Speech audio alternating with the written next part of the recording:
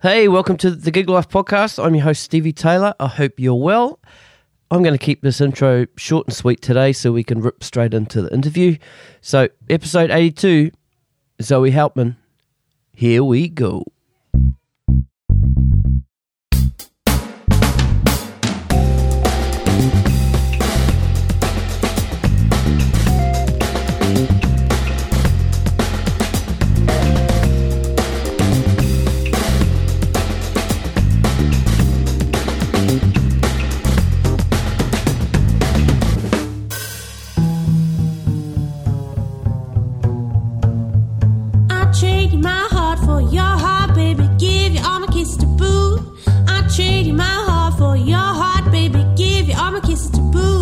If you feel you like to make a deal, cock your pistol and Rudy toot toot, bang, bang, bang. My guest today is Zoe Hauptmann.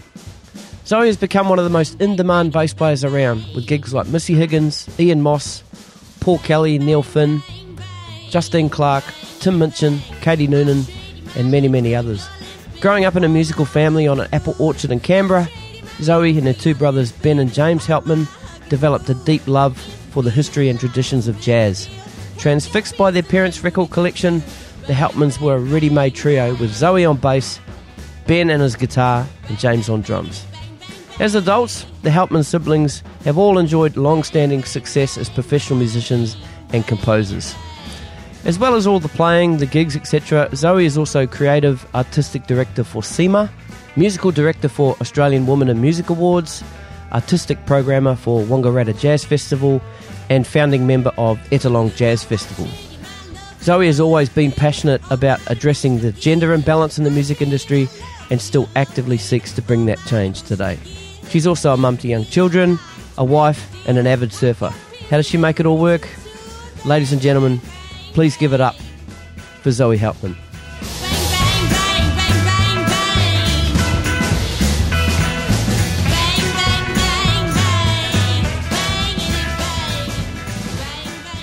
I think we're rolling. Welcome to the Gig Life podcast, Zoe Hauptmann. Thanks for having me. Glad to be here. Yeah, we've been trying to put this together for a while, eh? You have. With the end of last year, and you were super busy, and now I'm not. Now we're not. Yeah. Now we've got all the free time in the world. Yeah. So what have you guys been doing with your time? Obviously you got young kids, so it's probably good to be home with them all the time. Yeah. It is actually, like, it's crazy.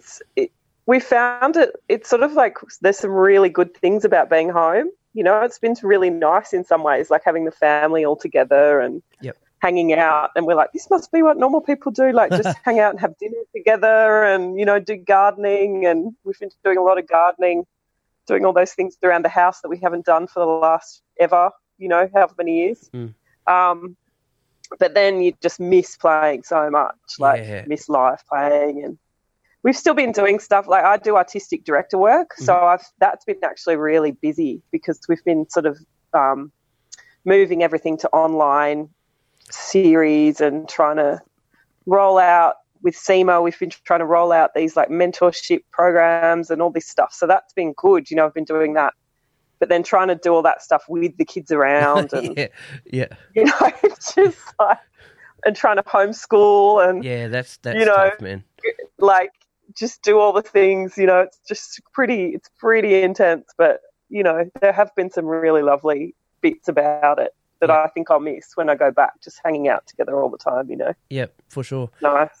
Let's just roll back 3 months. Just let us know what you're up to from, say, the start of this year up to when COVID hit, and then what was kind of straight away taken away. What was sort of planned in the next couple of months? So I mean, I play bass for Missy Higgins and have done for a few years now, about 4 years. And so we were actually lucky, like the start of this year we were touring and we just finished like right before COVID hit. So we just kind of finished our tour. So that was in a way lucky timing. She didn't have to cancel. We have a whole heap of gigs like coming up as in now-ish that have had to be cancelled. And I had some other shows with like Ian Moss and people like that had been cancelled. But yeah, basically before like the start of this year, before COVID hit, I was basically just touring with Miss. Yep. And then doing that, and then nothing. Yeah.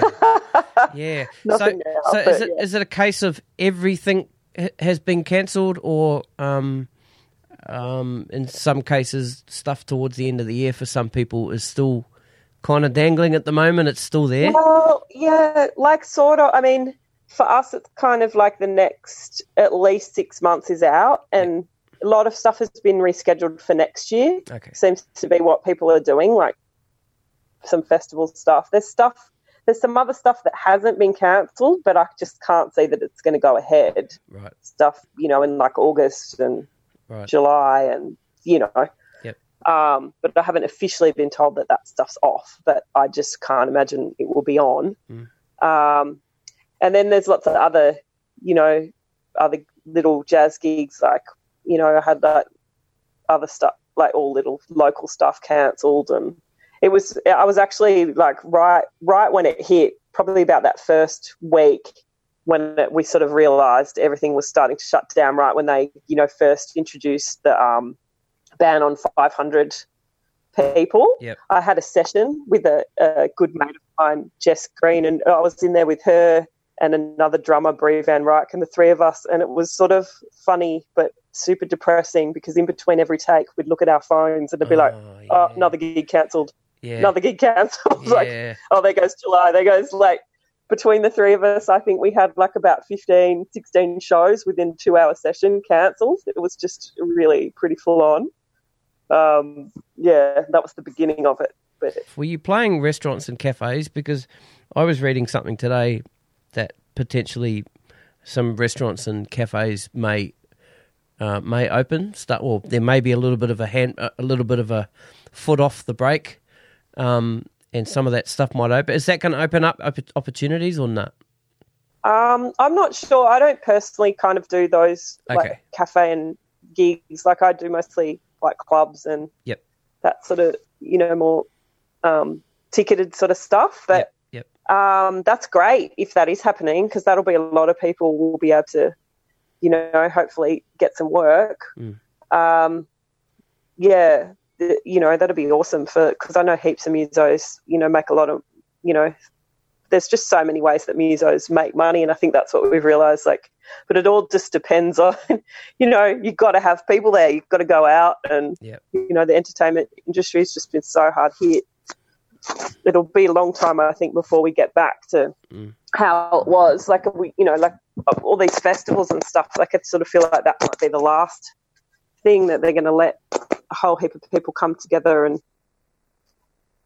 at big shows and stuff like that. I mean, hopefully it won't be too long, but it's hard to plan because you just don't really know like what's going on. It's just we're all in limbo, but your husband Evan Manel, he's a drummer. Is he a professional musician as well?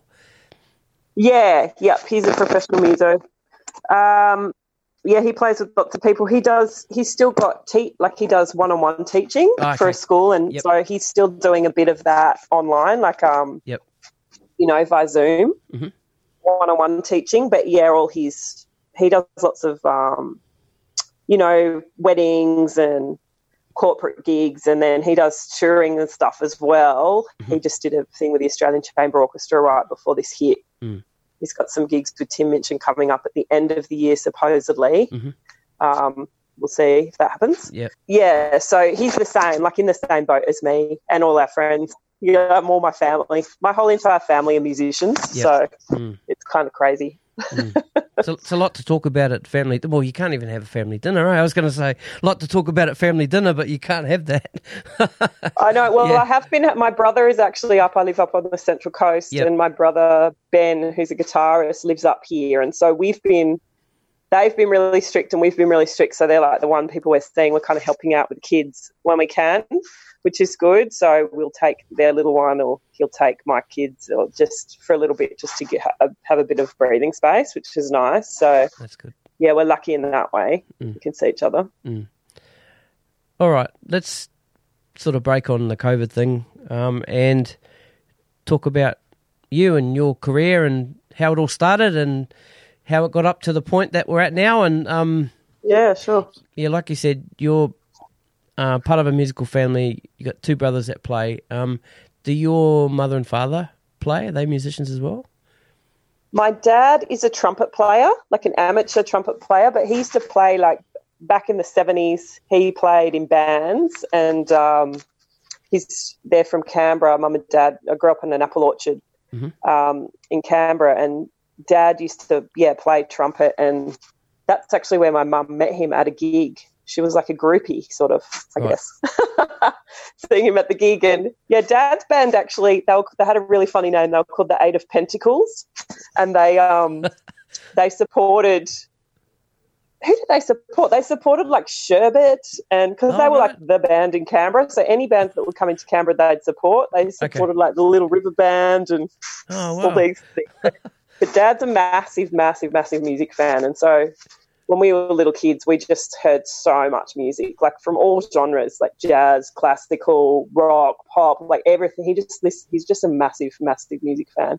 He still practices his trumpet every day. He practices and gets trumpet lessons, and he's just still such a massive music fan. So I think we were really lucky in that regard. We just were surrounded by it.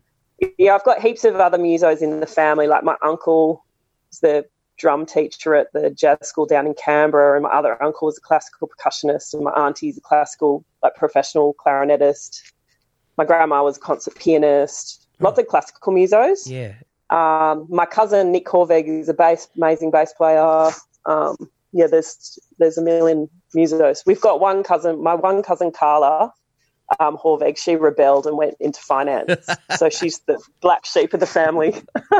But is she still plays Rhodes and Whirly and stuff. Is she the one everyone's calling on now for what do we do with our money? Yes, totally. She keeps us in line. Yeah, she tells us what not to do. Yeah. When did you first start playing bass, and was it always bass, and was there a moment? Yeah, like I loved bass. I didn't start actually playing bass till quite late. Like I was 15, but I've been listening to music a lot. Like I saw Ray Brown play when I was really young. Like he was out playing with James Morrison, and I wanted to see him because I was a massive, massive fan of Miles Davis. Apparently, when I was 10, I'd only listened to the 60s Miles. My dad said that I told him that bebop was too weird, and I only wanted to listen to 60s Miles. So I was like, anyway, I was a massive jazz nerd from a very young age. And when Ray Brown was coming out, he was playing with James Morrison, who I didn't actually know who James Morrison was, but I wanted to see Ray Brown. Yep. And so I think I must have always had a love for bass, but then I didn't start till I was kind of, 15, and because me and my brother at high school, we got to this point where in this sort of special music program, it's, you'd clap a rhythm or whatever and sing a thing, and if you could do it, they put you in this sort of a bit more advanced sort of high school music program, and it got to a point in it where they're like, you've got to learn an instrument, and my dad had always kind of really wanted to play bass, so he's like, why don't you play bass? And I just loved it, like, instantly. Although I started straight away trying to play bass lines that were way too hard because my ears were, like, by that stage I was listening to, like, Herbie Hancock, Man-Child and Parliament and all this crazy stuff that I was trying to, like, one of the first things I tried to do was learn a John McLaughlin solo on the bass. It was, like, just insane. It was like, I don't know why I thought that would be possible, but... But eventually I worked it out and I learned just really easy bass lines. Like I used to play along to like Van Morrison and Joe Cocker and lots of blues. Like I did lots and lots of blues playing when I started. I used to play in these blues bands and blues festivals and stuff, and just loved it like instantly. And then I started jazz school. I got into the School of Music down there like after I'd been playing for a year, so I just played like bass electric for a year and then got into like the prep course, which is like this thing you do in year 11 and 12. It's like a precursor to the actual jazz course down there. And then that was great because then I met all these other musos, many of whom I'm still really good friends with and still play with. The ones I mentioned before, Jess Green and Brie Van Ryck. That's where I very first met Brie, was back then when we were like 16, and we started a band together way back then, and went on to play a few years ago. I toured with Paul Kelly, and Brie was playing drums. Oh, and wow. Paul had got Brie and was like, "Do you know this drummer Brie Van Ryck?" And I'm like, "Yes, I do." That's We were cool. actually in our very first band together, so Yeah, it's that's pretty cool. amazing. That's cool. Okay, so you already answered my first question. Not my first question, but the question I was about to ask. Electric or upright first, but it sounds like you played electric first.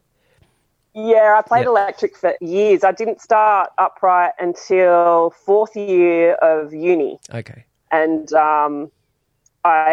this bass teacher came, this guy who's still down there, this amazing musician and just amazing guy, Erica Jai, who's just, he just set something off in me. You know, you meet those musos along your path sometimes that just really inspire you. And he's just this amazing guy that basically he'd come to Australia to visit his brother and met this woman and fell in love and just basically never went back, and then landed in Canberra.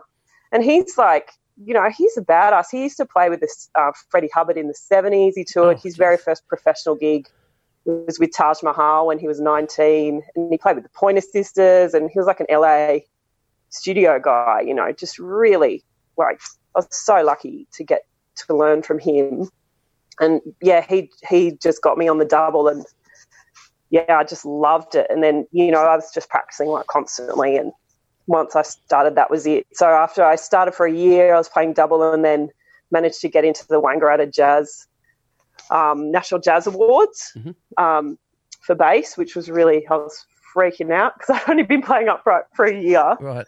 And I was pretty young then. I was like 21 or something, and the only girl in it. And, you know, but that was great. So I went along and did that, and then met all these other bass players, and that was like the year before I moved to Sydney. So it actually worked out really well, just for meeting other bass players and stuff like that before I moved away from the Apple Orchard up to Sydney.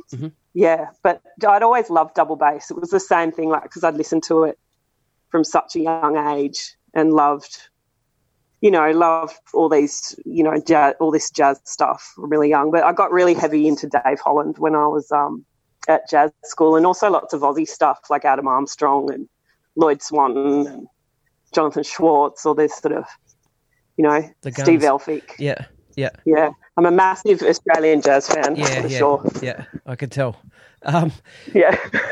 Let's talk a little bit about the difference between the technique and the way that you play electric as compared to upright. What do you think's the biggest challenge going from one to the other? Because you do a ton of jazz gigs, and then you have to jump on and pick up your electric bass. Yeah, I guess it's just like, for me, it's just, they're just totally different. I mean, obviously there's, you know, when you're first learning, the biggest issue is the physically, like playing upright. It's so hard, like, and it's so different, and your fingers, you get massive blisters and blood blisters, and it's painful and all that sort of stuff. But you work through that, and I guess the role's the same. But for me, it's like, I've always just listened to heaps of different genres of music, and so for me, it's more about the style of music I'm playing rather than the instrument. So like electric, like a lot of this, like I was always really into funk and blues from really early on, and pop and rock, like just this. So for me, it's more like not the instrument I'm playing, but like the genre of music and being true to that. Yep. Like if I'm playing upright, if I'm playing country, you know, it's a totally different way you play country. So it's a different way of bass playing than if you're playing jazz or, you know. And I think that that's what gives it the, you know, the authenticity. Oh, I can't even fucking say it. The authentic sound is like, you know, if you listen to the genre and you love it and you've listened to a lot of it and you've checked out players in that genre, then it's gonna sound kind of right more than about, because it's just, I guess the difference is just physically it's different. Yeah, right. But besides that, I see bass is kind of the same, really. Yeah. I get. No matter what bass you're playing. Right. Do you remember your first band? Yes. So my first band was the one that I was mentioning before. With my brother was in it, and Jess and Brie. I was about 15, I think. Well, it's right when I started playing, 15 or 16, and we were called Flying Gurnard, which is a terrible name.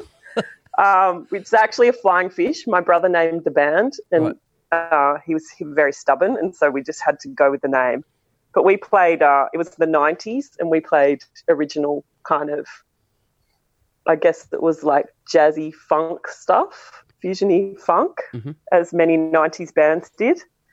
Yeah, it was great. We loved it. We used to practice for hours and hours and hours.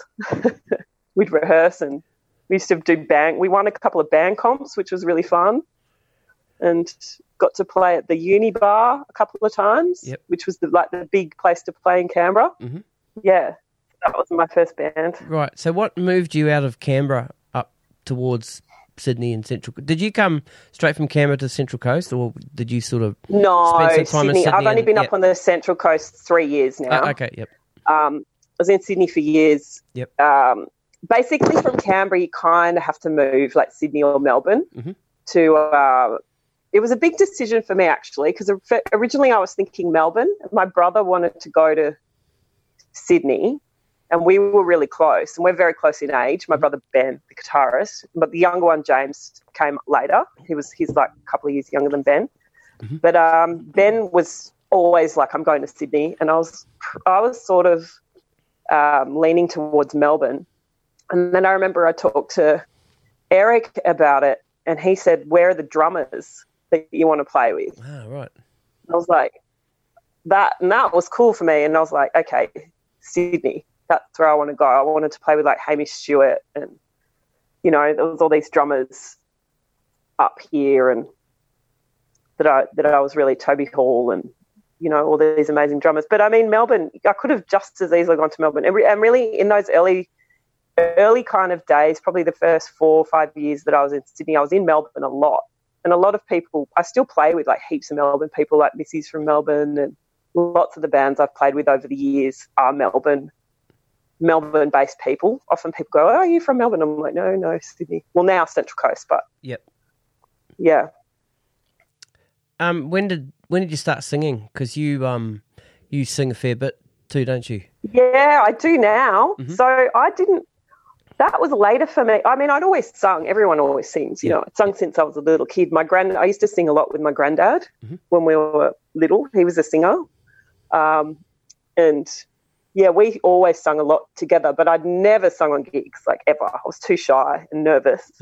And I first started singing on gigs when I started playing with this. I always played a lot of folk stuff as well, and played with singer-songwriters. I've always loved singer-songwriters. And early on when I was in Sydney, I started playing with this amazing singer-songwriter, Steve Appel, who's known as King Curly. He's got this amazing voice, and he just basically got me singing. He's like, you've got to sing. I want you to sing backup vocals. And I'm like a soprano in my singing. And so I remember when I first started singing, I got such a shock because I don't know why, I sort of thought I'd have a low voice because I play bass. I sort of assumed I'd be low. Yeah, right. But my voice is like really high. Right. And so I used to be like, oh, this is really weird. Yeah. I'm like doing the lowest note and the really high parts. Yeah.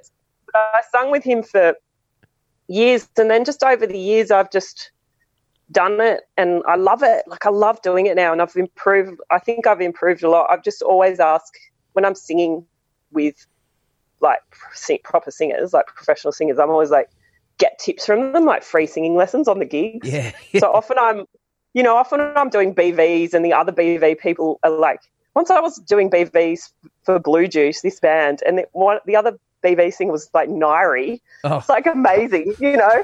And so I'm just like asking her free tips, you know, like, so Nairi, how do I do this? And Alana Stone and Sarah Belkner and Joe Fabro and all these singers that are mates of mine, and I just kind of get tips from them. And so over the years I've kind of had lessons, I guess, informally on gigs, and yeah, I just love it. And we sing heaps in Missy's band, and in Ian Moss's, I just did Ian Moss's last tour. Yep. And that was, I had to audition for that, and I had to kind of audition on the vocals, which was the first, like, that was really new for me, because he wanted everyone to sing, and that was a big part of it. And so, I mean, far out, that guy can sing. That's incredible. Like, oh man, that's amazing. Like, singing BVs for him was pretty amazing. And same, like, when I did the Neil Finn thing, Neil Finn and Paul Kelly, singing with those guys, just like far out. You learn a lot pretty quick when you're singing with people who are like really amazing singers. Yeah, that's cool. Who were your electric bass inspirations in the early days? Oh, far out. So many. I guess one of my first main ones was Bootsy Collins. Okay. James Jamerson, like Duck Dunn. I used to be really into like the Blues Brothers. Just like so many, I just kind of listened to so many different types of music for so long. Like everyone on Facebook at the moment is doing that 10 album thing. Have you noticed? Yeah. Like, I just finished. Everyone's either baking bread or doing that 10 album thing. And I've been nominated about 5 times. And I just like can't do it because I'm like, I'd need 10 albums per genre. Like I just couldn't pick 10 like overall, like, or maybe 10 from like when I'm a kid and then 10 from like, Yeah, like, you gotta look at that as that's not the last time you're ever going to be nominated. So just pick 10 for now. And when I just can't though, because then I'm like, what do I pick? Like 10 from what? Yeah, there's just like, they're so different. Like I can never think of it. It's the same with like bass players or whatever. It's like you start thinking of them and I start thinking in genres, like who I like for what, because it's so different, like different styles and stuff. Yeah, mine were like I had Daryl Braithwaite, the Rise album. Yeah. Then I had Megadeth, Rust in Peace. Yeah. I had Earl Klug, who's a classical guitar player. Living Colour. I had Metallica. What was the other one? I had Sly Stone, Fresh. Oh, that's on my list. Yeah, for cool. Sure. Yeah. That would definitely be on my list. So that was, In Time. Yeah. You know that song off that, In Time? Yeah. You know how hard the bass line is off that? Yeah. I tried to learn that. That was one of the ones I tried to learn in the first year that I was playing electric bass. Yep. It's like someone should have told me, don't do that bass line. That's a bit hard for you. Yeah. Maybe just try and play the G string. Yeah. I'm thinking and time. Oh, time. It seems the best of all the sadness is sinking and fine. Muddy water. And there's a record in the mind of a quitter. And time. Gonna get bitter. He don't give a. But that was seriously like, I think I tried Man-Child first. And I was like, oh, this is a bit hard. And then I took it to my bass lesson and was like, I want to learn this bass line. My bass teacher, bless him, tried to teach it to me. Yeah. Like, I was like, it's not going to happen. Yeah. What did you do when you first came up to Sydney from Canberra? Because you outgrew Canberra, came up to Sydney, you wanted to play with these drummers. Well, I was lucky because in Canberra, we had this teacher down in Canberra, Miroslav Bukowski, who is like a Sydney guy but had come down to Canberra. And so I was playing with him a lot down there. And so when I came up to Sydney, I had a few people really help me. He was one of them, definitely. He got me to audition for the band Wanderlust, which is like because Steve Elphick, the original bass player, the bass player at the time, was not playing, and so I got to audition to go into it. So I got to meet, like, straight away, I met like Fabian Heavier, and he introduced me to just all these people. I met Jonathan Schwartz really early on, and he helped me a lot. Like, he'd sling me gigs. Hamish Stewart I met really early on through Miroslav, and he he'd just recommend me for stuff. And I used to go to jams, like, constantly, all the jam sessions. And we were doing that, though, even when we lived in Canberra. We'd drive up and come to the jam sessions and then go back home again after them, which is crazy because it's like a 3-hour drive. Yeah. But, there was a few musos who really, really helped me right at the start. I was also jamming in Canberra every week with Arnie Hanna, this amazing guitarist who played with Jackie Ozowski. And so I just kind of met those people, I guess, before I moved. And so when I moved, there was a bit, it was still really hard. It took like a year before I was getting, enough money really to pay rent and stuff like that. But a few musos really helped me and, were trying to recommend me for gigs and all that sort of thing. So what year was that? What year did you come up to Sydney? When was that? Maybe 2001 or 2, I think. Maybe 2002. I'm really bad at that. Like, I never know. I'm not one of those people who knows years like that. Yeah, fair enough. Like, whenever I have to fill it out on something, I have to call my cousin and go, what year did I finish high school, or what year did I? Yeah. I just can't. I just don't. That stuff, I don't know. I just don't remember it. Yeah. Maybe 2002 or, it might have been. What was your first sort of breakthrough artist gig? When did that work start to come? I'm trying to think who the first ones would have been. I played pretty early on. I mean, I met all the guys from the Cat Empire years and years and years ago in Canberra, because they were originally this band called the Jazz Cats or the Night Cats or something like that. And so I met, one time they came down to Canberra and we were at this pub where me and my brothers were playing all the time, and they came, like Ollie and Harry came, and Ollie's the piano player and Harry's like the singer and trumpet player, and they came and the bar did this lock-in thing and we just jammed with them all night and like had a great time. It was really fun. And then back then as well, I was really good friends with Alana Stone, studied down in Canberra, and we made friends with her. And so all that crew, like with King Curly, I guess, we toured with Cat Empire, supporting them for an Australian tour. That might have been the first kind of tour like that I did, maybe, supporting. I'm just trying to think. Then I played with Lisa Mitchell pretty early on. Right. That was like a session gig. But early on in her career, you mean, or early it was on? When she just put out, it must have been, she just put out that Dollar, that song. How's it go? I can't remember.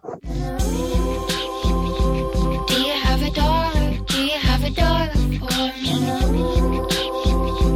Have you got a house on the hill and a bed for 3? Or do you have a story? Do you have a story for me? Do you know the one where we all live happily? The dollar. I remember people used to throw dollars on stage. It was actually super dangerous. Like we'd play off far out, they'd just be hurling dollars up at us. Yeah. Yeah, I don't know. I just can't even actually remember the first. It sort of happened really gradually, I guess. Yep. I sort of get calls for stuff. Like Wendy Matthews, I did some fill-in stuff for pretty early on. But then I was playing with blues players too. Like I used to do lots of blues stuff, and I was doing that like while I was at jazz school. Like I play at blues festivals and. That was like while I was still sort of studying and stuff, I was doing lots of blues stuff. I've always loved blues and played that. Yeah, I guess must have been one of them. I mean, King Curly, I guess, although he's not super famous, I guess, but yeah. We'll talk a little bit about more of those acts that you've played with, but I mean, you've always been very passionate about addressing gender imbalance in the music industry, and you're very active in that. Was there a moment where you were put in a situation and it made you go, fuck, I should be getting paid as much as that guy? Or is it just something that you always kind of knew early on? I think for me it was a really weird. I think it can affect people in different ways. Like there's definitely an issue that everyone knows. But for me, I never really thought there was when I was a young player. But I think because I grew up with 2 brothers, I was used to that kind of really competitive thing, and I kind of loved that about music. Like I loved that thing about jazz where you get up and you got to prove yourself and everyone's trying to, mess with you. And there was all this stuff at jam sessions. You'd get up and people would say to you, like, I won't name names, but there's multiple times when I was young where I'd get up and people would say, what do you want to play? I'd say tune. They'd go, what key? And I'd say, and then they'd just play it in a totally different key like as fast as they could, or they'd say, what do you want to play? I go, oh, let's just do a blues. And they'd play some other standard, like as fast as they could, just to test me. But I was kind of like, I think because of my brothers, I was really like into that. I was like, oh, you can't mess with me. Like, I'll show you. And Awesome. and so, but it was weird because it was like this aggressive thing that I just naturally did and had. But I can see, and so I used to actually think, like other women who would, other friends and stuff who'd be like, oh, I can't believe they did that. I'd be like, oh, stop whinging and all this when I was young. I'd be like, why are you whinging about that? And all this. And it took me a really long time to come around and think, actually, that's not cool. And I had this reaction to it too, but my reaction was like this kind of aggressive, like I'm going to prove myself reaction. So really early on it was weird. And then it was actually Sandy Evans asked me to be a tutor at the Young Women's Jazz Workshops, which is now in its 18th year. And she asked me to do that. I was like 20-something. She said, I want you to come. And it was her and Kathy Harley, and she'd started this thing. And it was the first year it started. She said, I want you to be a tutor and you take the beginner jazz ensemble. And I wasn't that much older than the people, in my group. And I was like, oh, what's this? And then, but it was amazing because when I think back to it, she just really put me really early on. She put me in this position, like this sort of leadership position, and gave me this responsibility. And from there, it's just grown, And I've always had a really strong. I've always been really into music community and fostering that, and I've loved that and loved the music family and wanted to surround myself with lots of musicians and, help everybody and all that. So that's just naturally, like, I've always wanted to do that. And I think that Sandy must have recognised that in some way in me and kind of fostered it. And, so then since then it's just grown. And so now I'm like, for the last few years, I've been the co-artistic director of the Sydney International Women's Jazz Festival and still really involved with the women's workshops, which has been going for a really long time, and the Australian Women Music Awards.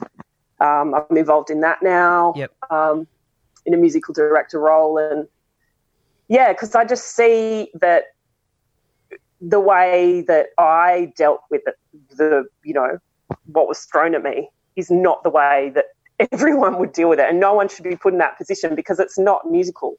It's not musical to try and trip someone up and to try and mess with people and do all that stuff, even though it's like it is traditionally a bit of a jazz thing to do that. Oh, right. But it wasn't always done in that spirit. Sometimes it was like, when I think back to some of the stuff, it was like, oh, because you're a girl or whatever.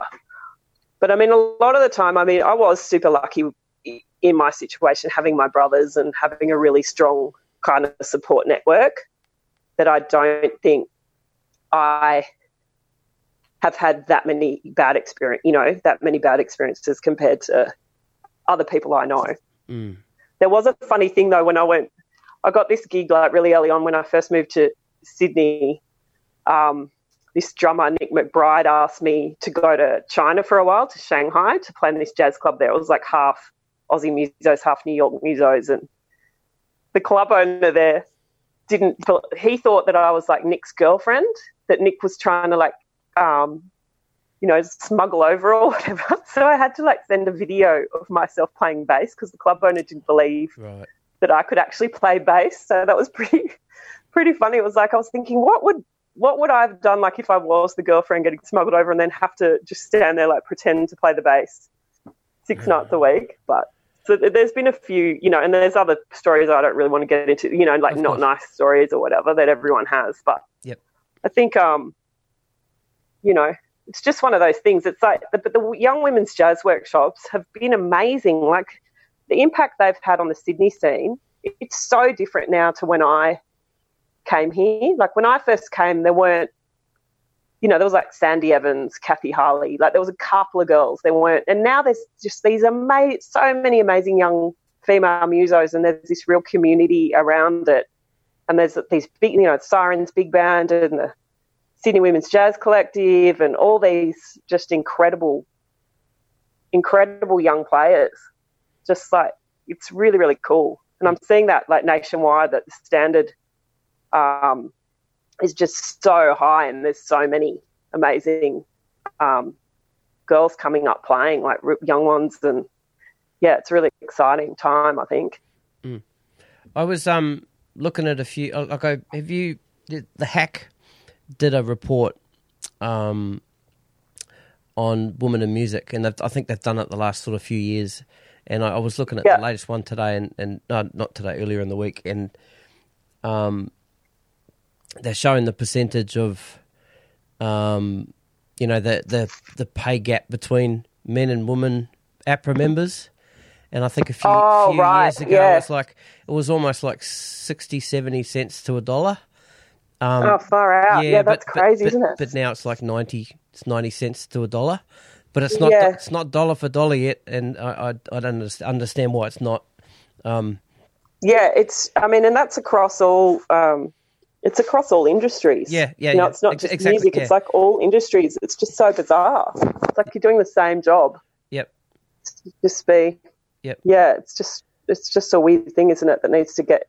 It's just, that at least I feel like now it's people are saying, you know what, no, like it's not acceptable, and there's more transparency around those figures and around all that stuff, and hopefully we're seeing some real change, and some of the policymakers actually getting behind,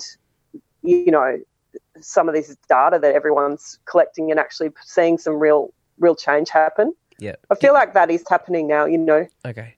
It's a positive. I feel like there's a positive, thing happening, at least in the music industry. Hopefully, but stay hopeful. Yeah. What more can we do? What more can I do? What more can the people that are listening do?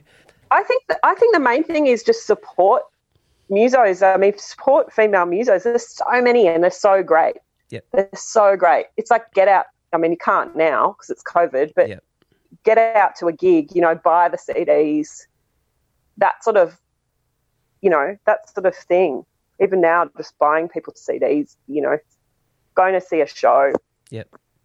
Like it's the most, and check stuff out. Like go on YouTube benders and check out some chick players. Yeah. And you'll be astounded. Like there's that's what I find myself doing a lot. Like I get in these rabbit holes and discover just these amazing players. Like that's one of the great, one of the great perks of being an artistic director is I can do that and not feel too bad, because it's like checking out, artists and people that potentially we could bring out and stuff like that. And I love doing that. And there's just all these amazing musos out there. Yeah.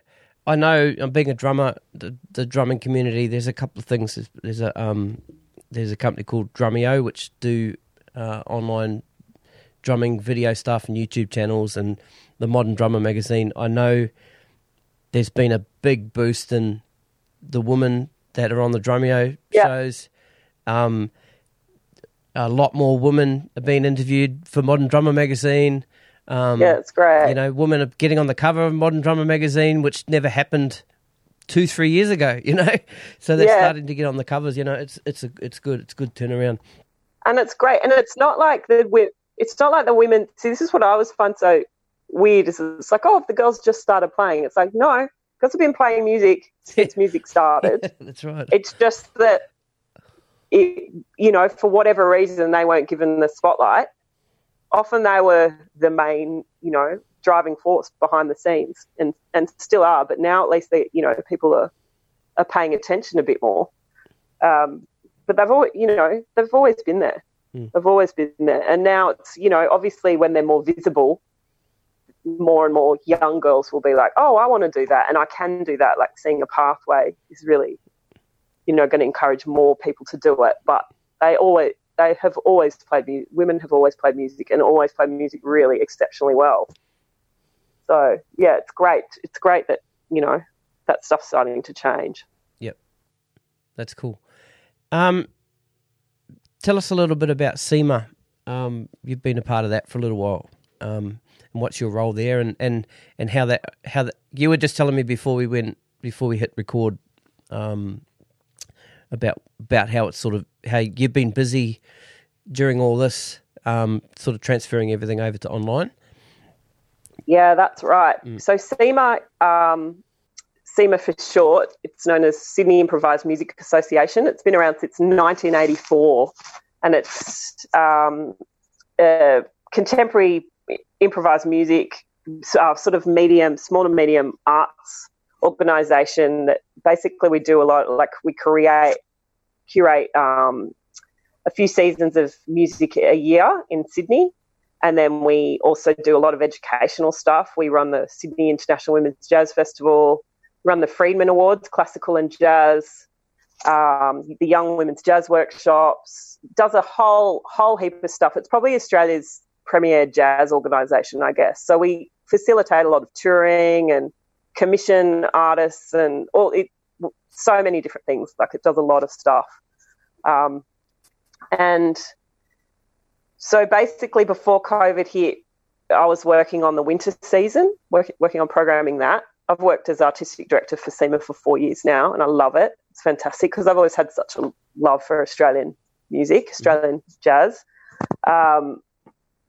It's just like a dream job, basically. But, yeah, so once COVID hit, we were like, what are we going to do? Yeah. No one can come to any of our gigs. Yep. So we've basically transitioned to a whole heap of online series. And actually today is International Jazz Day. Happy International Jazz Day. And tonight there's a live stream happening now with two bands and a pre-record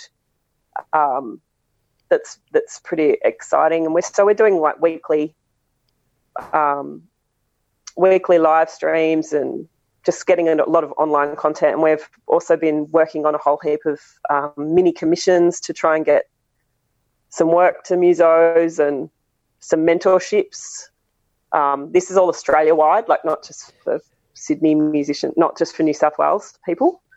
So SEMA, so it's been really busy. SEMA is Australian-wide, is it, or it's just? No, I mean we sort of are. Like we're based. Obviously, the majority of our output is Sydney, New South Wales, but we do a lot of stuff with interstate artists and musos and so we kind of are an Australian-wide thing, but a lot of our stuff is based here. So when we do our live shows, obviously they're in Sydney, but we will get, we will help, we'll book Melbourne bands or Brisbane bands or Perth bands, people who are touring, all that sort of stuff. And we'll facilitate that stuff as well. Like we'll reach out to people and help with commissions and all sorts of stuff. It's quite a broad range of work that the organisation does with very few staff, but very dedicated staff, I would say. Yeah, that's really cool. You're also on the Wangaratta Jazz Festival board or committee. Yep. Yeah, I'm one of the artistic directors for that as well. Cool. So I've been doing that for 3 years, I think. This is the third year. The festival took a break last year, but the festival is back on for this year. And I work with two other artistic directors on that, Scott Solomo and Eugene Ball. And that's great. That's another really, that festival was started by the incredible Adrian Jackson, who's always been a artistic director and mentor to me and friend. He's amazing. And, they're big shoes to fill. It took three of us to fill his shoes. And right. He has a really, he's always had a really, I think, beautiful programming aesthetic and had a real love for Australian music and Australian jazz. So I don't see my programming style as that different from his. Really, I think I've been influenced a lot by him and his taste. And, I love that, doing that as well. And this year the festival is actually going to be all Australian music, which I'm thrilled about because of COVID, we're not, we can't go for any international acts. Yeah, right. And I mean, I'm kind of super happy about it because I've kind of always wanted to go in that direction anyway, showcase more of the Australian music. Yeah, so, cool. Yeah, it's exciting. You won, you're talking about the Australian Women in Music Awards, which is only a couple of years old now, isn't it? Yeah, so this would be the third year this year. Yeah. You won an award a few years ago. Yes, in the first year it was on, I won the creative leadership role for programming for my artistic director work. Oh, that's great. That's really cool. So that was amazing. I'd never won anything before, so I was really, really excited. And they gave me, it's like you win this medal. It's like a big gold medal, like so you think you can wear around your neck. So that was pretty exciting for me. So it's not like an aria. It was great. It's not like an aria with a point. No, it wasn't like an aria. It was like this big, huge gold medal, very heavy. Yeah. Had the weight of quality. Yeah, very cool. Very cool. Back very early on in the podcast, episode 4, I think it was, I had Adam Ventura on the show. Yeah. And this was the day before he was flying up to Queensland to perform at the very first Australian Woman in Music Awards. I think he was playing with Medaneer, and he was really excited about that. Yeah, great. Yeah. Yeah, it was. I mean, it was such an amazing. I mean, that award ceremony is so great because it's actually pretty much a concert. Really, there's so many musical performances in it that it's not. It's sort of more like a concert with little bits of awards here and there in between. How it should really be, great. Oh, it's so cool, yeah, and just it was so fun, like that first one, and even the last one as well. It was so great, and just how different all the performances are. You know, there's like a classical performance, and then folk, and then rap. And last year, Renee Gayer performed, and it was just like so cool, like seeing all these, you know, amazing musos playing all these different styles of music, and just a really, really fun night. Yeah, that's cool. So I'm really looking forward to, hopefully the one happens again this year. I'm not sure what's happening with that, with the date, but yeah, I'm really hoping it goes ahead. Yeah, very cool. I wanted to ask you, I mean, one of my favourite, being a New Zealander, one of my favourite artists is Neil Young. Neil Finn. Neil Finn. Sorry. Yep. One of my favourite artists is Neil Finn. Sorry, I was listening to Neil Young today. It's just in my head. Sorry. Yeah. What was it? You played bass with Neil's nephew? Is that right? Was playing drums. No, Neil's son. So it was Elroy. Yeah, Neil's. Sorry, and it was Paul Kelly's nephew Dan playing Kelly. guitar. Paul right. Kelly's nephew. Yeah. So how did I watched a bit of that concert the other night. How did that come about, and how was that? I mean, what a buzz! What a trip. Oh my God, that was amazing. It was so amazing. Like, I'd met Paul before, because Paul was actually, and I assume still is, a really massive King Curly fan. That band that I first told you about, like, that I played on really early on, and actually so is Neil, like a fan of Steve's songwriting. It's really funny, like Steve Appel. You should check him out. King Curly is this amazing songwriter, but never had public success, but it's really loved by a lot of really heavy songwriters. Yep. And so we'd do these gigs in Melbourne, and I remember there'd be like 10 people in the audience, and, you know, it'd be like the Cat Empire guys and like Paul Kelly and like all these musos there. So I was this is going to sound really weird, but I was trekking through the Himalayas with my husband, and I finally got back into reception, and I checked my phone, and I had this email from Paul Kelly, and it's like, saying, "Oh, hi, Zoe, you know, Paul Kelly here. Would you like to do a tour with me and Neil Finn?" And I looked at it and I was like, what? Is this a stitch up? It was just so weird. Like, I was in India. Yeah. Like, I'd just literally come off the Himalayas, and I was looking at it, and I showed it to Evan, and I'm like, what does this say? Like, it's really weird. He's like, holy shit, Paul Kelly's asking you to do a tour with him and Neil Finn, so you better write back. I was like, yes, please, that'd be great. So I had a jam with Paul, but I found out later, like, I started getting all these like messages from all mates, like tour managers and, you know, crew guys that I'm mates with, going, have you had a call from Paul or whatever? So he'd been asking like everybody what I was like and about me, what I'm like on tour and all this, like really doing his homework, because he was choosing for Neil as well. Yep. And I was the only non-family member in the band. But yeah, so that was, I mean, that gig was just, you know, that was a dream, such a dream gig, and the crew and everyone, like, we just had one of those really beautiful magic tours, and just playing those songs with those guys every night, it's just, you know, I mean, it's a dream, isn't it? It's like, and they're so cool and nice, and we'd go swimming, you know, we'd go on swims and do all fun stuff together. And then I ended up doing Paul's next tour. So I played with Paul for like that whole year because I did that tour with him, and then I did his next tour as well. Yeah, it was great. And I've been to visit Neil since in New Zealand and stuff, and stayed friends with Elroy, and Elroy's so, like amazing. That was Elroy's first tour, like his first proper tour. Man, yeah. You hear how he plays the drums? It's so, like, he's so good. He's amazing, yeah. Great groove, yeah. Yeah, but that was his first, like, big, you know, like, proper big tour, and he was, like, it was amazing. Thanks for talking about drummers, and you're a bass player. Yeah. How do you approach playing with a new drummer? Do you have a I've had this conversation with a bunch of people, and it's great to get everybody's different take on it. So if you're playing with a drummer for the first time, do you sit down and have a discussion with them saying, look, I'm gonna follow you today, or is it just no? Just start, they follow me. They follow you. You know that. Yeah. Bass players are the boss. I'm not following a drummer. Yeah. See this. What are you talking about? Yeah. This is cool. This is cool. No, usually we just play. I mean, stuff sorts itself out pretty quick as soon as you start playing, doesn't it? Yeah, it does, yeah. It's like, you know,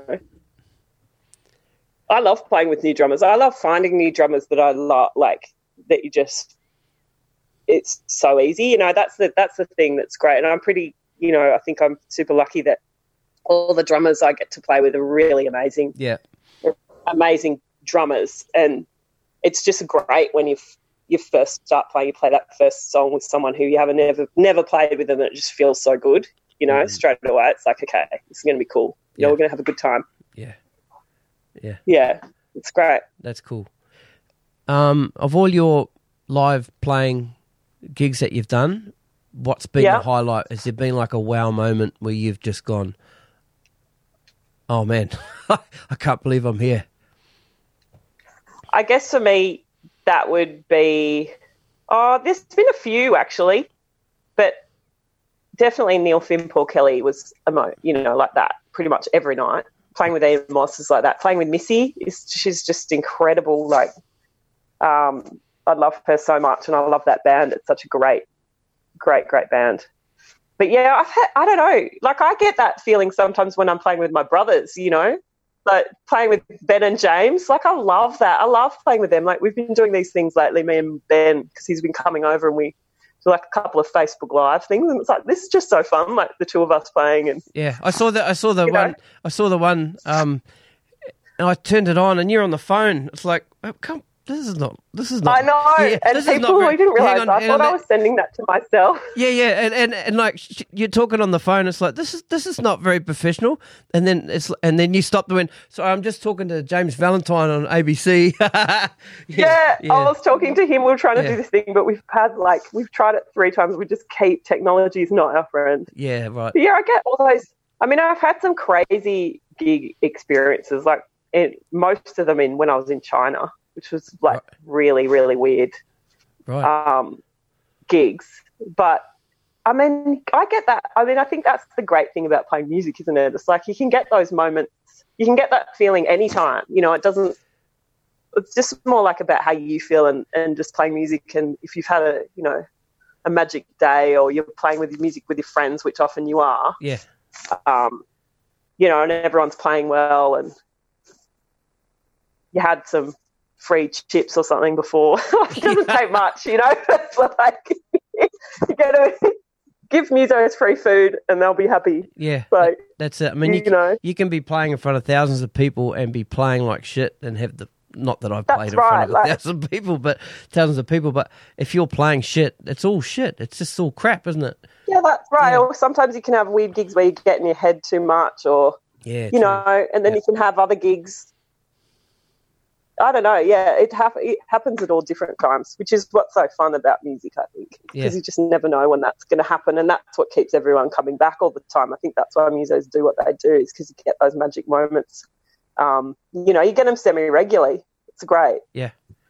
So hopefully the COVID thing. Let's just let's just say we're all back to normal by the start of next year, right? Yeah. Let's hope. I hope it's sooner. Yeah.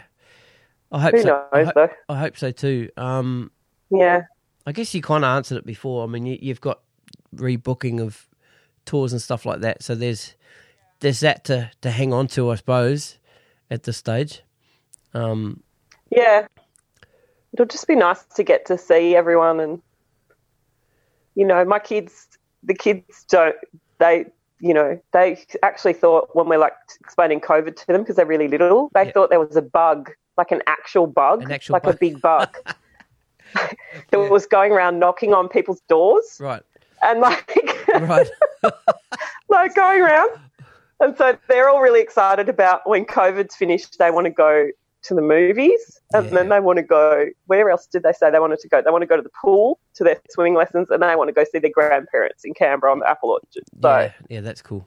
I'm even looking forward to being able to do some of that stuff. Like, I can't wait to go down. It's apple season at the moment, like killing me, because the only time I eat apples is like in our apple season when I eat apples from the farm, because I'm spoilt for life. I can't eat shop apples, and I can't get them at the moment because of COVID. Right. Like, I can't get down to get them, so I'm just like having these major withdrawals. So I just can't wait till I can get down there and eat some apples. It's those little things, eh? Yeah, me and my wife were talking about that yesterday. Just the little things.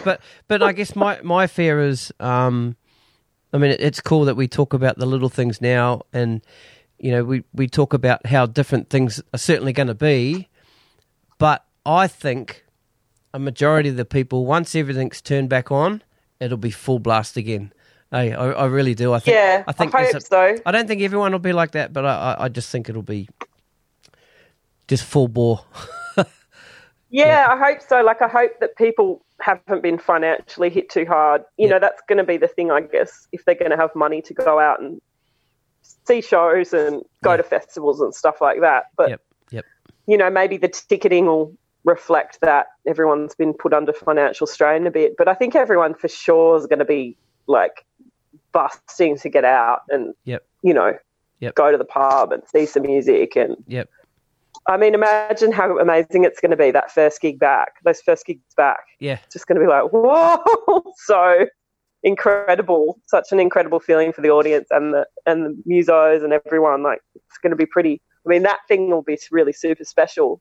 None of us have ever experienced anything like that before, like coming out of something like this and then going back to playing again is going to be pretty amazing. I think. Certainly makes you realise what you lost, know? Yeah, it may draw a little bit of comparison to what New Zealand have just been through, because they've just come out of lockdown level 4, right? Yeah. So everything was closed. So they went to level 3, and at 12 a.m. the other night, there were 3-4 kilometre queues of people lining up at McDonald's, Hungry Jack's. Oh, well, it's like, seriously, give me my Big Mac. So hopefully the music scene's like that. People lining up to get in the clubs. Yeah, for sure. Let's just hope so. Yeah. A weird, addictive as McDonald's. Yeah. I hope so. How competitive do you think it's going to be to, like, reattain gigs? It probably may not matter so much to you because you're sort of working as a side person, and there's management and people looking after that kind of stuff. But band managers and agents and stuff will just be lining up knocking at doors and hopefully not cutting prices to get into gigs. And well, that's what I'm wondering is going to happen. Like, every musician in Australia going to be touring at the exact same, hopefully they all talk to each other a bit and not everyone's doing the gigs on the same night. Like, can all use the same maybe it'll backline. be back like the 70s, like I always hear from the older musos in the 70s, like you do 8 gigs a week in Balmain and never leave Balmain. Maybe it'll be like that again. Like, everyone will have to do gigs on like different nights, and it'll be back to, every night of the week you go see a show. Wouldn't that be awesome? That would be cool. Great. We're hoping. All right, Zoe Hauptmann, thank you so much for hanging out with me tonight on the podcast. Yep, hope No problem. everything does come back to normal soon, and enjoy spending time with your family and your kids and your surfing and all that stuff. And looking forward to meeting you in person sometime. Yeah, well, that'll be great. Yeah, that'd be cool. Cool. Yep. No worries. Thanks so much for having me. Sweet as. Catch you, Zoe. All right. Catch you. Bye. Cool. Bye. Bye.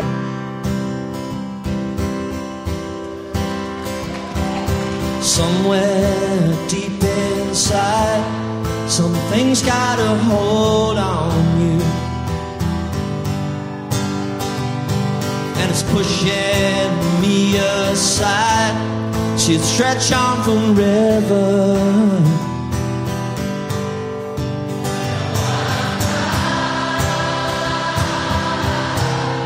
For the first time in my life, yeah. That's what I tell you. Getting home soon. Beautiful. Stripping back the coats of lies and deception, back to nothingness, like a week in the desert. I know I'm right for the first time in my life, and that's why I tell you, you'd better be home soon. Well, don't say no, don't say nothing's wrong. 'Cause when you get back home, maybe I'll be gone. Oh.